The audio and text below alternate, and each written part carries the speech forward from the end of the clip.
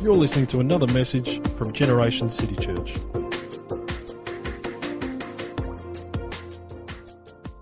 We're on to pillar number 4 today, unpacking the church that I see, the church that hopefully we will all see in our heart, but also in reality. We will eventually begin to see it. And if you're visiting today or you're with us for the first time, those CDs for the last 3 sessions are available downstairs. The first one I unpacked was I See a Church Hungry for God, and then the next one was I See a Church that loves the Bible, the Word of God. And then last week we unpacked I See a Church with that are unified with an unshakable love for one another. And today we're looking at number 4. I See a Church with a huge heart for the lost and the broken. And I want you to come with me in your Bible to Luke chapter 4, verse 14. Luke chapter 4, verse 14 in the New Living Translation says, "Then Jesus returned to Galilee, filled with the Holy Spirit's power. Reports about him spread quickly through the whole region. He taught regularly in their synagogues and was praised by everyone. When he came to the village of Nazareth, his boyhood home, he went as usual to the synagogue on the Sabbath and stood up to read the scriptures. The scroll of Isaiah the prophet was handed to him. He unrolled the scroll and found the place where this was written, 'The Spirit of the Lord is upon me, for he has anointed me to bring good news to the poor. He has sent me to proclaim that captives will be released, that the blind will see, that the oppressed will be set free, and that the time of the Lord's favor,' to proclaim the time of the Lord's favor upon the earth, upon the planet, has truly, truly come." He rolled up the scroll, handed it back to the attendant and sat down. All eyes in the synagogue looked at him intently. Then he began to speak to them. "The scripture you've just heard has been fulfilled this very day." He was speaking about himself. You know, in Genesis chapter 3, when God announced the curse that was about to be ushered in on the earth, I believe in essence what he was saying was that because of what you've done, Adam, because of your action, because of your disobedience, because you didn't follow my word, from here on in, life is going to be difficult. From here on in, life will be filled with pain. It will be filled with frustration. It will be filled with setbacks and disappointments, things that are absolutely foreign to what you have known to this present point in time. I believe that the Lord announced that curse with tears rolling down his face. He could see in his foreknowledge, he could see the pain that would be compounded, that would increase, that would unfold from one generation to the next. He knew that initially it wouldn't be that hard, but as life went on, he could foresee the wars, the conflicts, the rising up of people against people, and he could see the woundedness to the human soul that would eventually wreak havoc across the planet. I believe that when he announced the curse, he was in essence saying that from here on in, relationships are going to be marked by distrust. They're going to be marked by suspicion. They'll be characterized by conflict and misunderstanding, and they'll be driven by self-centered attitudes rather than a genuine caring for other people. From here on in, he was basically saying that you will face disappointment.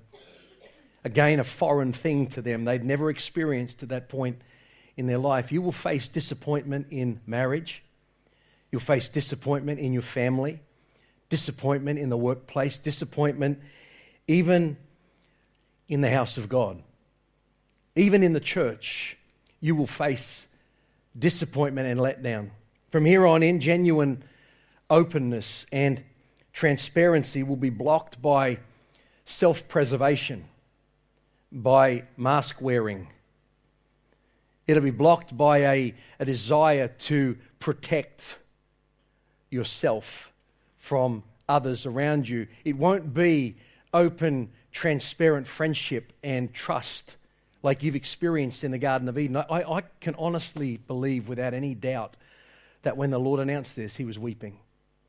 Because he could see the pain that mankind was about to embark on. He could see that loneliness and depression and fear and anxiety and all of those kinds of emotional issues would plague the human mind and the human heart and would cause so much grief and so much sickness in the inner man that it actually broke his heart. In such an environment like that, it's an environment that's devoid of the life of God. It's devoid of the love of God, the presence of God. Because you see, when God drove Adam and Eve out of the Garden of Eden, he cut off the way to the tree of life. And those of you who have been around long enough and you've began to get into the Word of God, you begin to learn that Jesus is actually the tree of life. And he cut off the way to the tree of life. And when you don't have access to the tree of life, the tree of hope, the tree of the blessing and the flow of God's goodness in your life, then all of these things will naturally happen. Life begins to take a downward spiral, not an upward growth trend. But you know, he had tears in his eyes when he realized that we would succumb eventually to personality disorders. We would succumb eventually to illnesses and sicknesses of the soul and the inner man. And we would incubate and foster all kinds of emotional issues. That's why the planet is like it is today. That's why there is so much anger, why there is so much pain, why there is so much fear, why there is so much distrust and disloyalty and you know, the violence that sweeps not only where we see country fighting against country, but it happens on our own streets. It happens in homes just near where you live. It's called domestic violence. It's driven by this life that is devoid of God. And the more life goes on, the more the levels of brokenness increase. The more the levels of pain and problems increase in our society and in our community. It's a life that will continue to get worse because, as I've said even in this series already, that the Bible says, as it was in the days of Noah, so shall it be in the days of the coming of the Son of Man. Life is actually going to get worse. You know, many of you know that Margot is doing some chaplaincy work, has done now for a couple of years, in a rather large organisation that only has an outlet in our city. It's bigger than our city. It's not a local organisation. It's a statewide organisation and has a huge outlet in our city. And there's some quite high-flying CEO executives that hold huge responsibilities. Suit wearers, people that drive flashy cars, people that seemingly have life altogether and appear to be successful. When Margot was first offered the position to be a chaplain in the organisation, she was invited to go in one morning and meet with the big guns in a boardroom. And the chief officer there, whatever his title was, invited her in, and everybody's sitting around a big board table and nobody was looking. They were doodling, they were disinterested. And Margot walked into this atmosphere of feeling like they are not wanting to hear anything I've got to say. What has this woman got to offer us? And in that moment, all she could do was shoot a prayer to heaven and say, Holy Spirit, you've got to help me here. The big gun got up and introduced Margot and said, look, just before we get underway with our day, I want to introduce Margot. Margot is a chaplain. She's an ordained chaplain, and she's here now working with us, is available to help any of you. Nobody looked up. They're just doodling, couldn't care less. And Margot was asked to say a few words, and when she stepped up, she said, some of you might be sitting here thinking, what on earth could this person possibly offer me? She said, well, I want to tell you something. She said, prior to coming here to fill this role, I was a chaplain at the Martyr Mental Health Unit. And she said, it might surprise you to know, the Holy Spirit just speaking clearly through her at this point, might surprise you to know that most of the people in that unit are not people who have the backside out of their pants.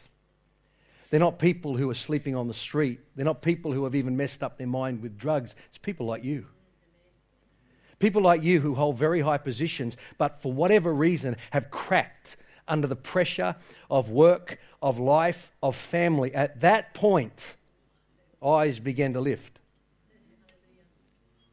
And she said, but I don't want to just leave it there. I want you to know that even though I worked in the mental health unit, working with people just like you, who cracked under the pressures of life, she said, I want you to know that I've also been a chaplain in a primary school.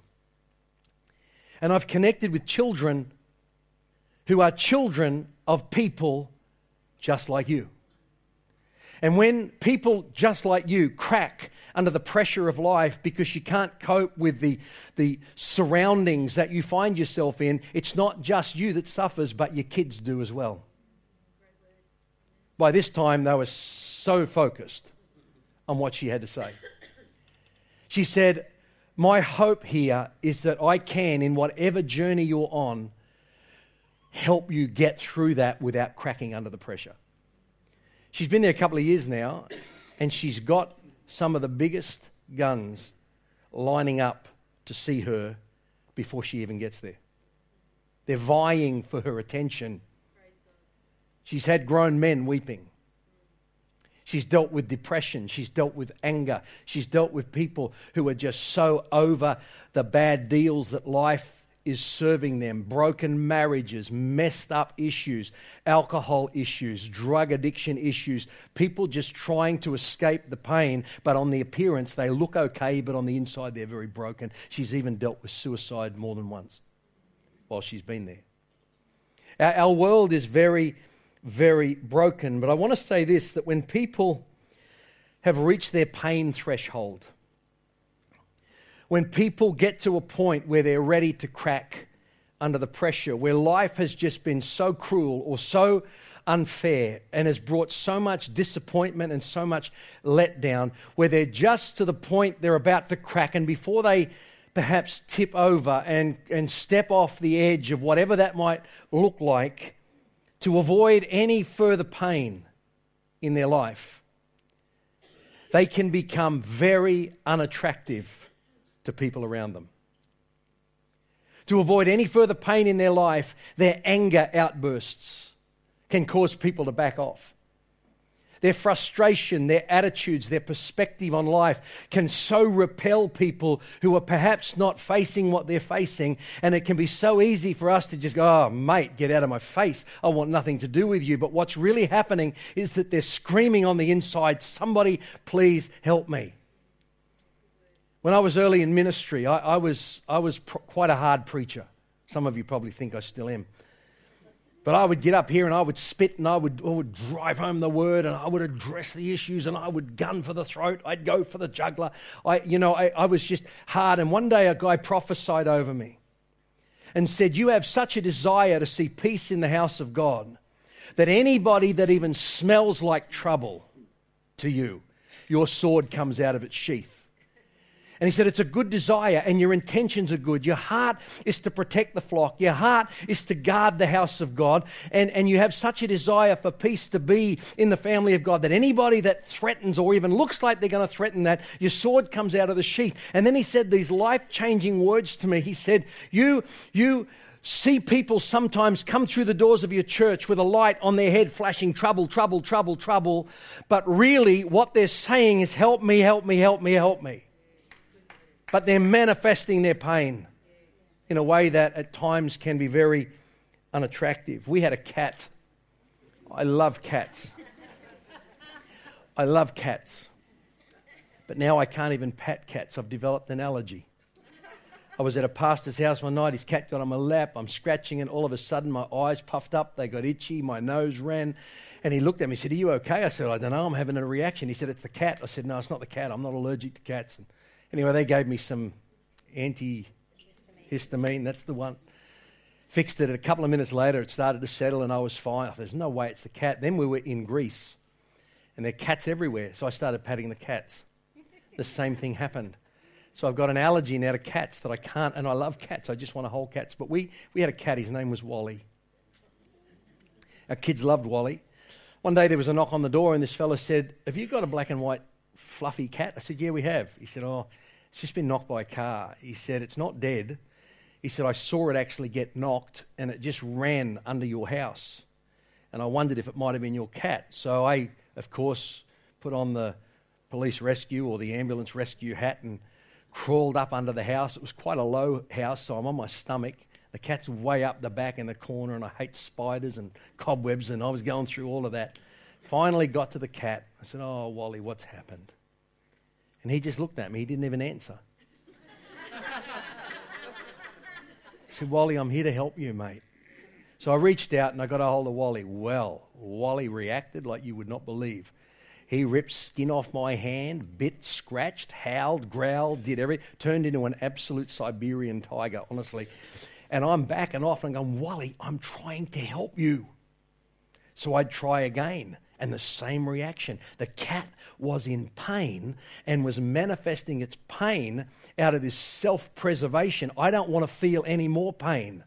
And that's what's happening to people across the world today, is that they are so angry. They're so that we can quite quickly write them off rather than go, "Holy Spirit, help me to reach this person. Open their heart. Give me an inroad. Help me to say the right thing that will just soften them, because I know that you're the answer and I can give them you, and you will be able to change their life."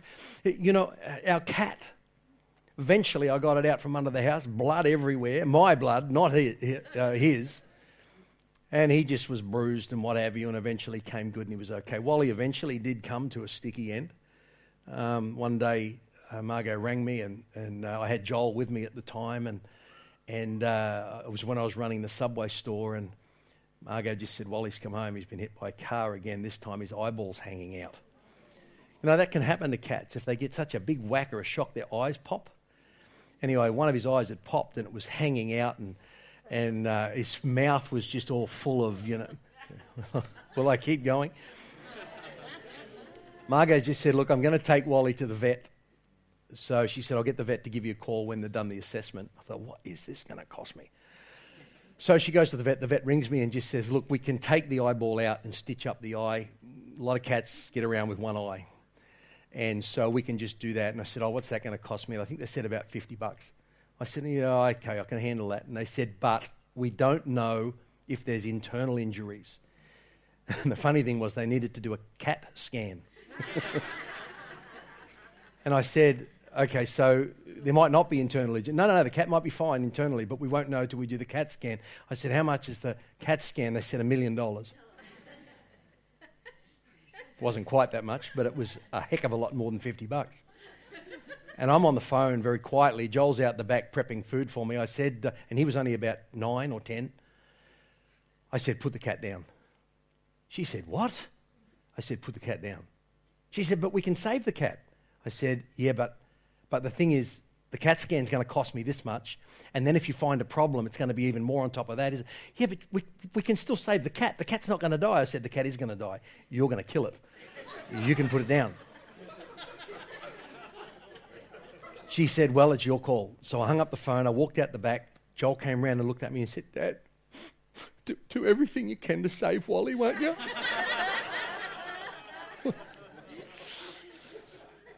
I looked him back in the eye and I said, "Jolie, there's something to tell you.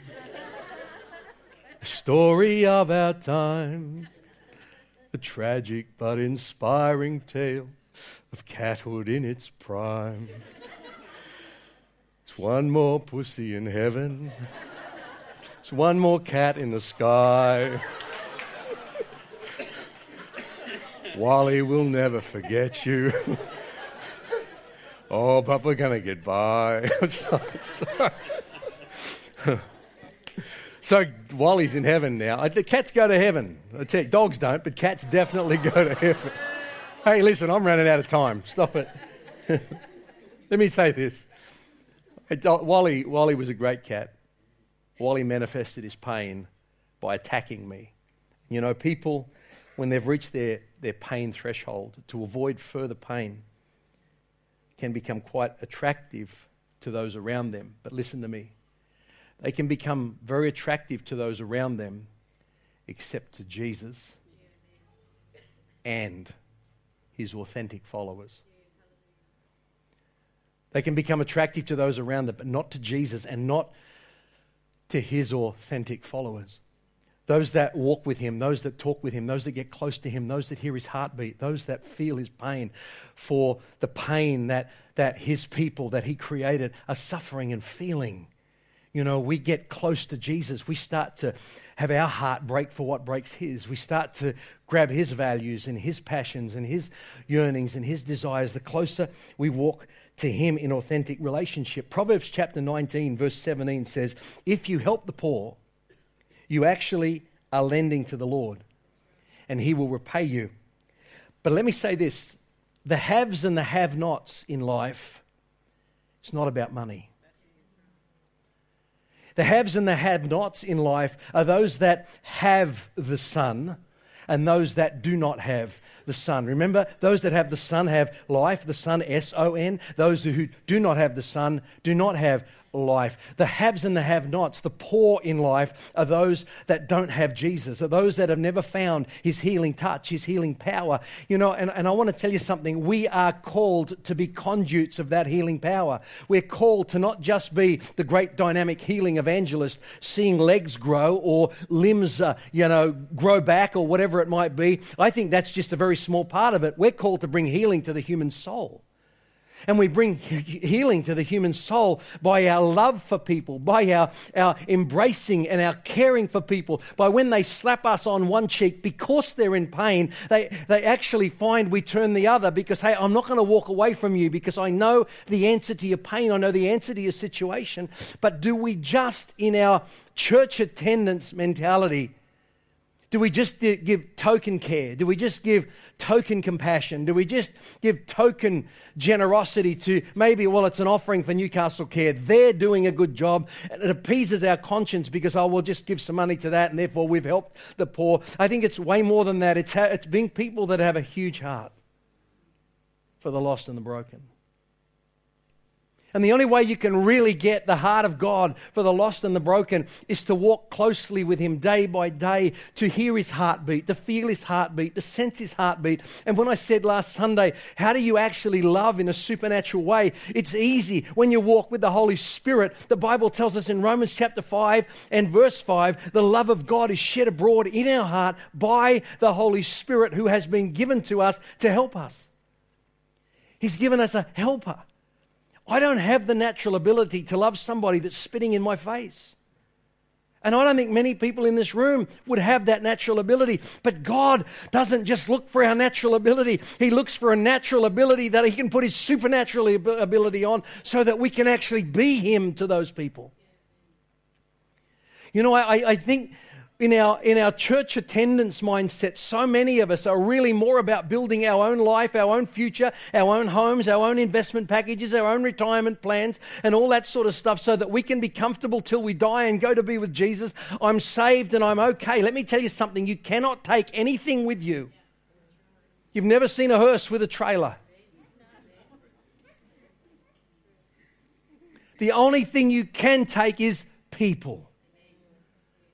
I don't want to be in heaven with regret saying, I wish I could have reached more. I wish I could have had a greater compassion for those who are broken. And some of us think, unfortunately, I just don't have that compassion. Well, we got to get it. And we get it from him because he is filled with compassion. His mercies are new every morning. And if we get close to him, he'll make our mercies new every morning. He'll make our compassion his compassion, and it'll flow out of us and we'll become his hands and his feet. I don't really like this movie because it's a very unsettling and a disturbing movie, Schindler's List.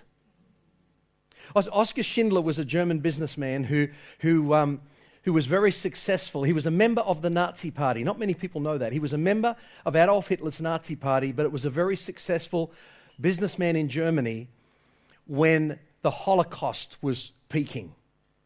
And one day in his associations with other members of the Nazi Party, SS officers and the likes, he was in a good relationship with these guys. He visited one of the death camps. And I don't remember why he was there, but as he's walking around the death camp, he was taken to the back blocks where bulldozers were pushing the bodies of Jews who had been gassed over into a ditch ready to bury them. And he's sitting and he's watching, and you could see on his eyes he was quite shaken by the experience. He had no idea. And what happened was he was so horrified by what Adolf Hitler was really doing that he actually, and this is a short version, of the movie. It's a very long movie, and I don't recommend it. It'll upset you. But it's a very, very long movie. And what ended up happening was he was a businessman. He began to set up bogus businesses, companies that didn't produce anything. He'd then go to the death camps and connect with his friends who were the ones driving the death camps, and he would buy Jews to work in his companies. He'd say, no, don't kill them, I need them. They're Jews, they're scum, they're here to die. But listen, I can get the best out of them. Kill them after I've finished with them. But just let me buy some. They can work in my factory. It won't cost me anything in labor. I'll make a killing. I might even give you a cut. And so they agreed. They said, well, you go and pick the ones you want. So he would spend his money buying Jews. He'd then go and hide them and pretend that they were working. And he was protecting them because he hated what his own party, the Nazi party, were doing. And at the end of the movie, it's one of the most moving scenes in the movie. He's being honored. The war is over. And he's got 1,100 Jews now coming out of hiding, and they're gathered around him saying, thank you for what you did for us. And in that process, he looks around and he realizes, I've only got 1,100. And he looks at the leader of the Jews, Stern, his name was, looks at him and he said, I could have done more. Stern said, but you did so much. Yes, he said, but I could have done more. He said, I could have got more out. I could have saved more. And Stern said, it's okay. And he began to cry and he said, but I could have got more. And he looked down at his car and he said, why did I keep the car? He said, there's 10 more people. I could have sold the car. I could have got 10 more people. And then he's starting to break down, and Stern's trying to console him. And then he has a pin on he said, this pin, it's gold. He said, 2 more people. Why did I keep this pin? He said, I could have sold this pin. I could have got 2 more people out. And I thought, he was saving God's people. And I think if only we could get the same level of passion about the broken and the lost that Jesus died for. And if only we could allow him to flow through us like he did with Oscar Schindler. And if only we could go, look, I'll only do so much. No, if we could just drive with this passion, we've got to get as many in the kingdom as we can possibly get. Because the have-nots are those that don't have the Son. Matt, can you drop the blinds for a second for me? The haves are those with the Son. We have the Son. The Bible says to whom much is given, much is required. Doesn't mean you can go out and save the entire world. What it means is, 1, get in the presence of God. Develop a hunger for God. Develop a love for the Word of God. Get into his presence and ask him, Lord, give me your compassion. Give me your supernatural love. God, break my heart for what breaks yours. Let me feel what you feel. See what you see. Experience what you experience when you look upon this broken community that you've placed me in. And help me to be a conduit that will reach these people. I don't want to get to heaven with regrets like Oscar Schindler and say, I could have done more. I could have done more. There's Vince, my cousin's husband. He's there. There's my Uncle Dave. He's there. And many of you know the story of me leading them to the Lord on their deathbeds. But what about all the other people in my life? I could have done more. I could have done. Well, why did I spend so much time with that? There was no way I was going to be able to take that with me. Why didn't I spend more time reaching lost, broken, hurting people? Hope Cafe is one of the greatest avenues for you to get involved in doing that. There's a lot of lost and broken, hurting people coming through the doors of Hope Cafe. It's a great way for you to connect. I don't want to live with regret. I want a huge heart for the lost and the broken, but I want to show you that clip. Turn your eyes to the screen. The gospel of Jesus Christ. It's about people. It's not about things. Things are a byproduct. Blessing is a byproduct. But it's about people. The church needs to have a huge heart for people. And as I've said, it doesn't mean you're the one that has to go right out there into the community. That may not be your gifting or your calling. Your place might be right here in the hospital. Just serving them lunch, helping with the domestic chores, perhaps nursing them, guiding them, counseling them, caring for them on their journey. And let me challenge you with this one last thought. Having a huge heart for the lost and the broken has to start in the house. If we don't care for the person alongside of us, Paul said that our generosity, that our kindness, that our goodness must begin in the household of faith. Because if we can't do it here, we really can't do it out there. And there are people in our church, maybe sitting right alongside of you, are at various journeys of being made whole. And sometimes they will behave badly. Sometimes they will say the wrong thing. Sometimes their attitude will just rub you up the wrong way. But hey, we've got to have a huge heart for everybody, just like we want everyone to have a huge heart for us as we're all on our journey of brokenness. Amen? Let's get in the presence of God and let's get a huge heart for the lost and the broken. Amen. God bless you.